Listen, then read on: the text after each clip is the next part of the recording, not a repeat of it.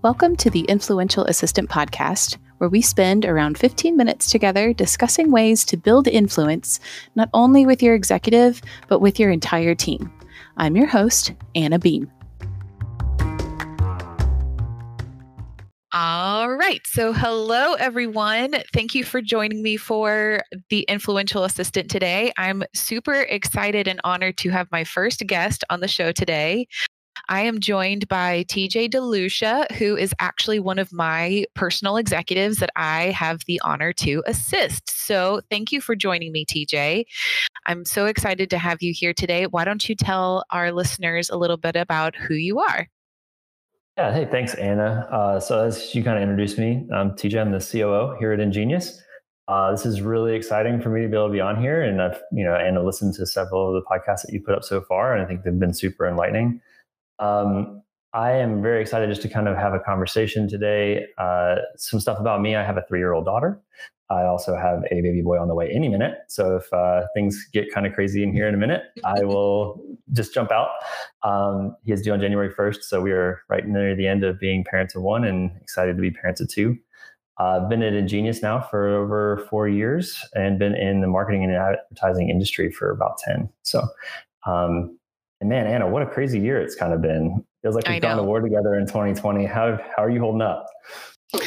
I'm doing okay. Yeah, I think that December's always a rush, right? And so it's been not at all boring this month trying to make sure that you and Chris, my other executive, are all tied up for the end of the year, especially with you about to be out for paternity leave. I feel like it's been kind of a mad dash to the finish line, trying to get both of you guys settled in for the end of the year, but it's also been a lot of fun. I feel like the three of us have worked really well together. So I don't know. I've enjoyed it. What about you? Yeah, it's been a crazy year.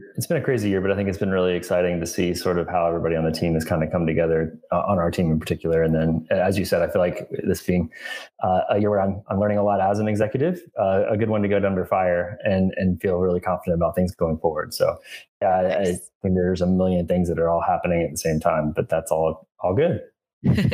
So one of the first questions that I would like to ask you is, this was your first year having an official assistant assigned to you.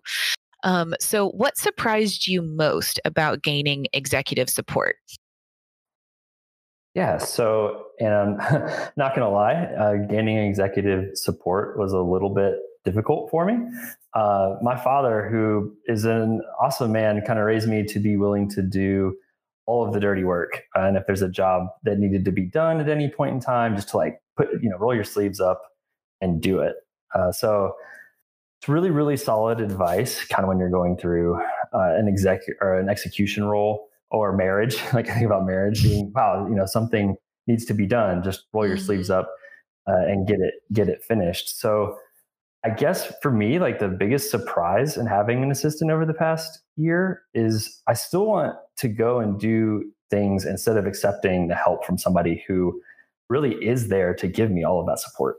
And so the biggest help for me in growing in that has actually been you, Anna, kind of looking at me in the eyes and saying, let me take that from you. You don't need to worry about this anymore, and truly letting you handle that. That instills kind of, for me, the trust that I need to feel like, oh, she is recognizing kind of what I'm doing and how I'm going about doing it. And not only that, but she's having that conversation with me in a really trustworthy way. So by having those kind of conversations either repeatedly, I think I have been able to see what an executive support could or should look like, or what that role should be like, versus feeling like I need to go in and have my hands in the weeds all the time. Yeah, absolutely. And I appreciate you slowly giving me more things to do.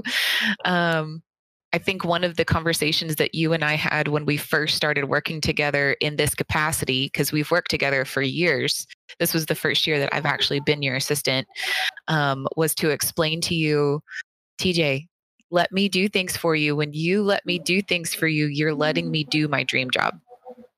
And when you don't, you're keeping those things from me. And I think that a lot of assistants wish that their executives would give please let me do what I'm here to do. So I appreciate you over time learning that I'm here. Absolutely.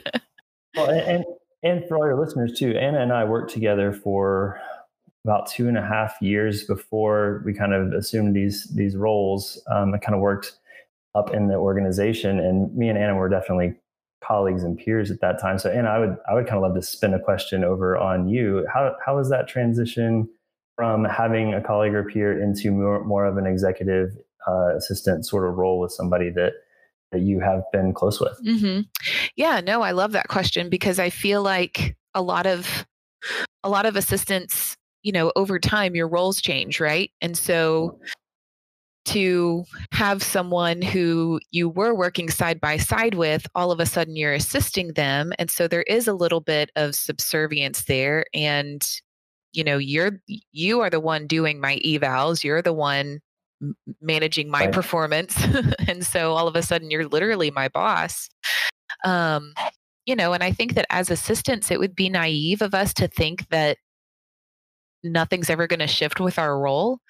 And so I think that it's important to just kind of keep that humble servitude going with everyone kind of in your level.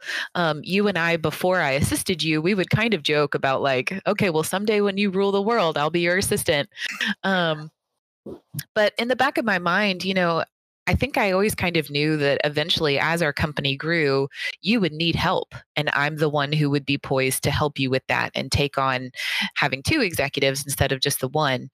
And so, yeah, I think that, it is a little bit of a shift. It has been a little bit difficult because before I assisted you, we were able to kind of talk about, really anything as far as like, both of us trying to help our CEO stay steady and stay on course. Right. And so I do think that over time, those conversations have needed to be a little bit more, making sure that I'm being very respectful but I think that honestly, I think that relationship beforehand helped you receive help faster because we did have a good rapport before then. So yeah, I think that it's been both tricky because, all of a sudden it's like, oh, this is my boss. I maybe can't rant quite as much as I wanted to, or as I used to. But at the same time, I do think that it was a really good leg up because it helped pre-establish some of that foundational trust. What do you think? Absolutely. I think that trust was built years before we even got into this kind of relationship. And I think that has been able to play out with us being able to move into this kind of work environment together a lot smoother and actually a lot more even than probably somebody entering as here are defined roles and let's move forward from there, because there was so much trust built prior to our roles being defined this way. So I completely agree. I feel like it's been a very smooth transition, definitely different. And I'm sure that there are other people that have gone through a similar transition can attest to that it can feel a little awkward to start. But I would say being really honest and upfront with each other as it starts and as this conversation continues and continuing to check in, hey, how are we doing? I think is very important. Mm-hmm. So tell me about your perspective on executive assisting before you had one versus after. How do you feel like that perspective has shifted? All right, to start off, this is not a reflection on you at all, Anna, because you were an EA before I got here. But I'll be totally honest. I think my first impression of an executive assistant is sort of what Hollywood portrays as an executive assistant. What came to mind was Devil Wears Prada, telling someone to go do all of these things in a really curt, unhelpful, unloving manner. And picking up my coffee at 85 degrees and making sure all my dry cleaning is done. So when I was told, hey, you're going to get some executive assistants, I started to sort of get uncomfortable with that because that's not really what I needed. I didn't need someone to help with my personal life. I really needed an assistant for my professional life.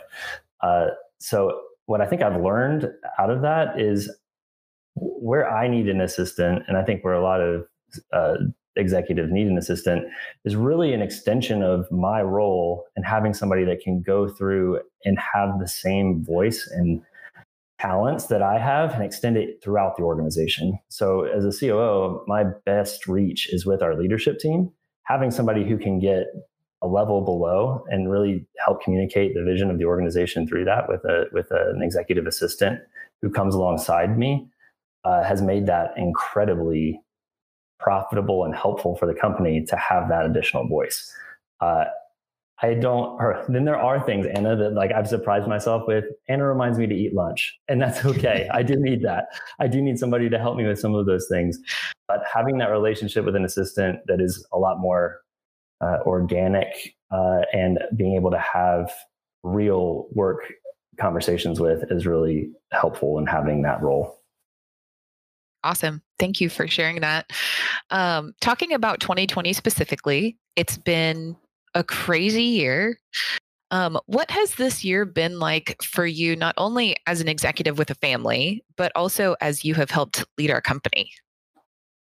Absolutely. So as I kind of said, I have a 3-year-old daughter and baby boy, and I think that this will probably resonate with you as well, being a parent. You know, kind of when the entire house is in chaos and your toddler is yelling for some completely unknown reason, and the laundry is finishing up a cycle, and you're on your way to do something, and you open up the refrigerator door, and you're standing there looking into the fridge going, okay, why am I here looking in the refrigerator? And then you look at the second shelf, and there sits the remote control that's in the refrigerator because earlier you had come to the fridge to get some milk and you put the remote control in there. That's kind of how I feel like 2020 has felt. There just seems to be so much noise from so many different facets of life that we're in need of our constant attention. And we're walking around wondering what the last thing was and simultaneously trying to solve the next problem. There have been 1 million micro decisions this year that we've had to experience, and they absolutely bleed into work. So your question really was, how has that impacted how to lead the company? I think realizing that everyone is sitting at the fridge looking in going, why am I standing at the fridge? And being really honest with that everybody's going through the same thing that I am. So adjusting to be a lot more flexible with people, knowing one, this is a long game we're playing, and knowing that we're all feeling the wear of 2020, and we're now at the recording this podcast 9 months in, and the entire organization is feeling that wear and tear. So how can we kind of come alongside each other to do great work without removing the human element of what 2020 has been? And I think that trying to remind ourselves that that's where we're all at has been important. Yeah. I do want to take a moment and just publicly honor you and my other executive, Chris, because I have watched our industry specifically as executive support take some of the collateral damage of 2020 as far as layoffs and furloughs. And I know that I've said this to you guys before, and I even said it to you guys again this morning, but it's been very humbling to work for executives who so value the role of executive support that I've never once this year had to worry for my position, but I know that not every assistant is in that place. And so on behalf of all the assistants out there who wish that they worked for executives who valued them as much as you guys do, thank you. And I just wanted to publicly honor the fact that you guys see the long-term value of having steady help that you can trust and that you can leverage to help increase your productivity and increase your reach. So on behalf of us, thanks to executives like you who care. Well, you're very welcome, but that's not needed. You do an amazing job. And I think that for executives that aren't feeling like their support is actually helping them through this time, I think need to take a deep breath and realize how much that role and supporting roles do play into allowing us to navigate this really well. And so, yes, I'm really, really thankful that you show so much appreciation, but I also want to make sure that everybody here knows that that's a very important role, and it's not one that should be taken lightly in an organization, because it does impact so many different parts of the organization to lose those support roles. Yeah, it would be, it's one of those things that I feel like executives who have laid their EAs off are going to find out quickly how hard it is to retrain or regain that trust back. And so I feel for them a little bit because I feel like it's an unwise decision, but I'm a little bit biased. Well, absolutely. There are 1,000 things that are unnoticed in all support roles of the organization: office manager, executive assistant, customer support. That, like I was kind of talking about, those micro decisions that are being made even in an organization, having consistency, having staff consistency through a situation like this is so important, because it's allowing your customers to have a feeling of security. And a lot of your support staff are bringing that security, not only to your clients, but internally for your employees as well. Yeah.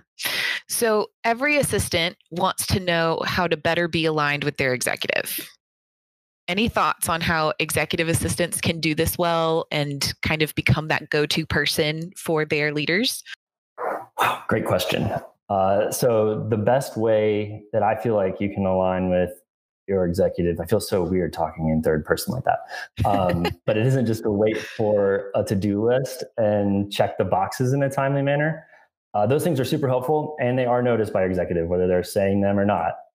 They absolutely feel that to-do list getting done. The things that are going to build trust are the things that, Anna, you mentioned a bit in your leading up episode a couple months back, which is, instead of waiting kind of for that list to be curated by the executive, get ahead of the list.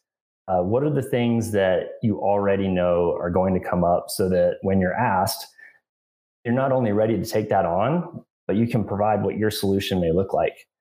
Those are the moments that take the relationship up to that next level. The first few times you do that, it's likely going to feel like you're being dismissed and that you're being told what to do instead.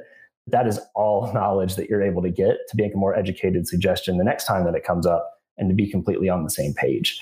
So I would really recommend, yes, the first couple times this is going to be sort of painful, and it's probably going to feel like you're being run over. But every time you have that conversation, you are building these small data points of trust along the way. And as your recommendations become more and more aligned with theirs, they're going to start pushing back less and less and accepting the first time recommendation. So I would definitely lean into that as being a great way to sort of build that up. Yeah, definitely. Okay, well, thank you so much for joining me today. Is there anything that we didn't cover that you want to touch on, or any parting thoughts that you'd like to share as we close out this year? Absolutely. I guess I talked about it a little bit earlier, but thank you to all support staff throughout 2020. It has been a wild year, and whether your executive has told you or not, you have been a crucial part of making that happen. And we thank you from the bottom of our hearts to be a part of the team of executives and EAs and trying to push the entire organization forward. So thank you. Thank you. All right. Well, TJ, thank you so much for being with me. I know that my listeners and I both wish you lots of luck as you welcome a new babe into your home. We wish you lots of sleep.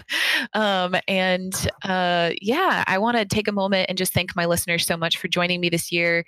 I did not start 2020 planning to start a podcast, but through a series of strange events, here we are. And so I thank all of you guys who tune in.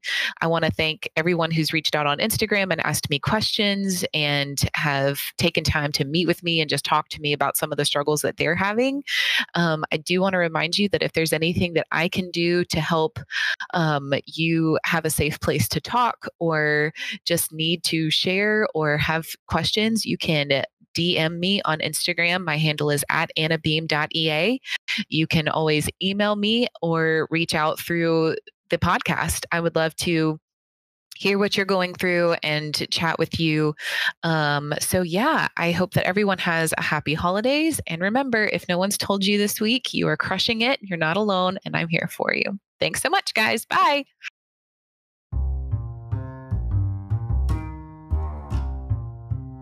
Thanks again for listening to the Influential Assistant podcast. Please follow us on Instagram @The Influential Assistant and leave us a review on your favorite listening platform. Thanks.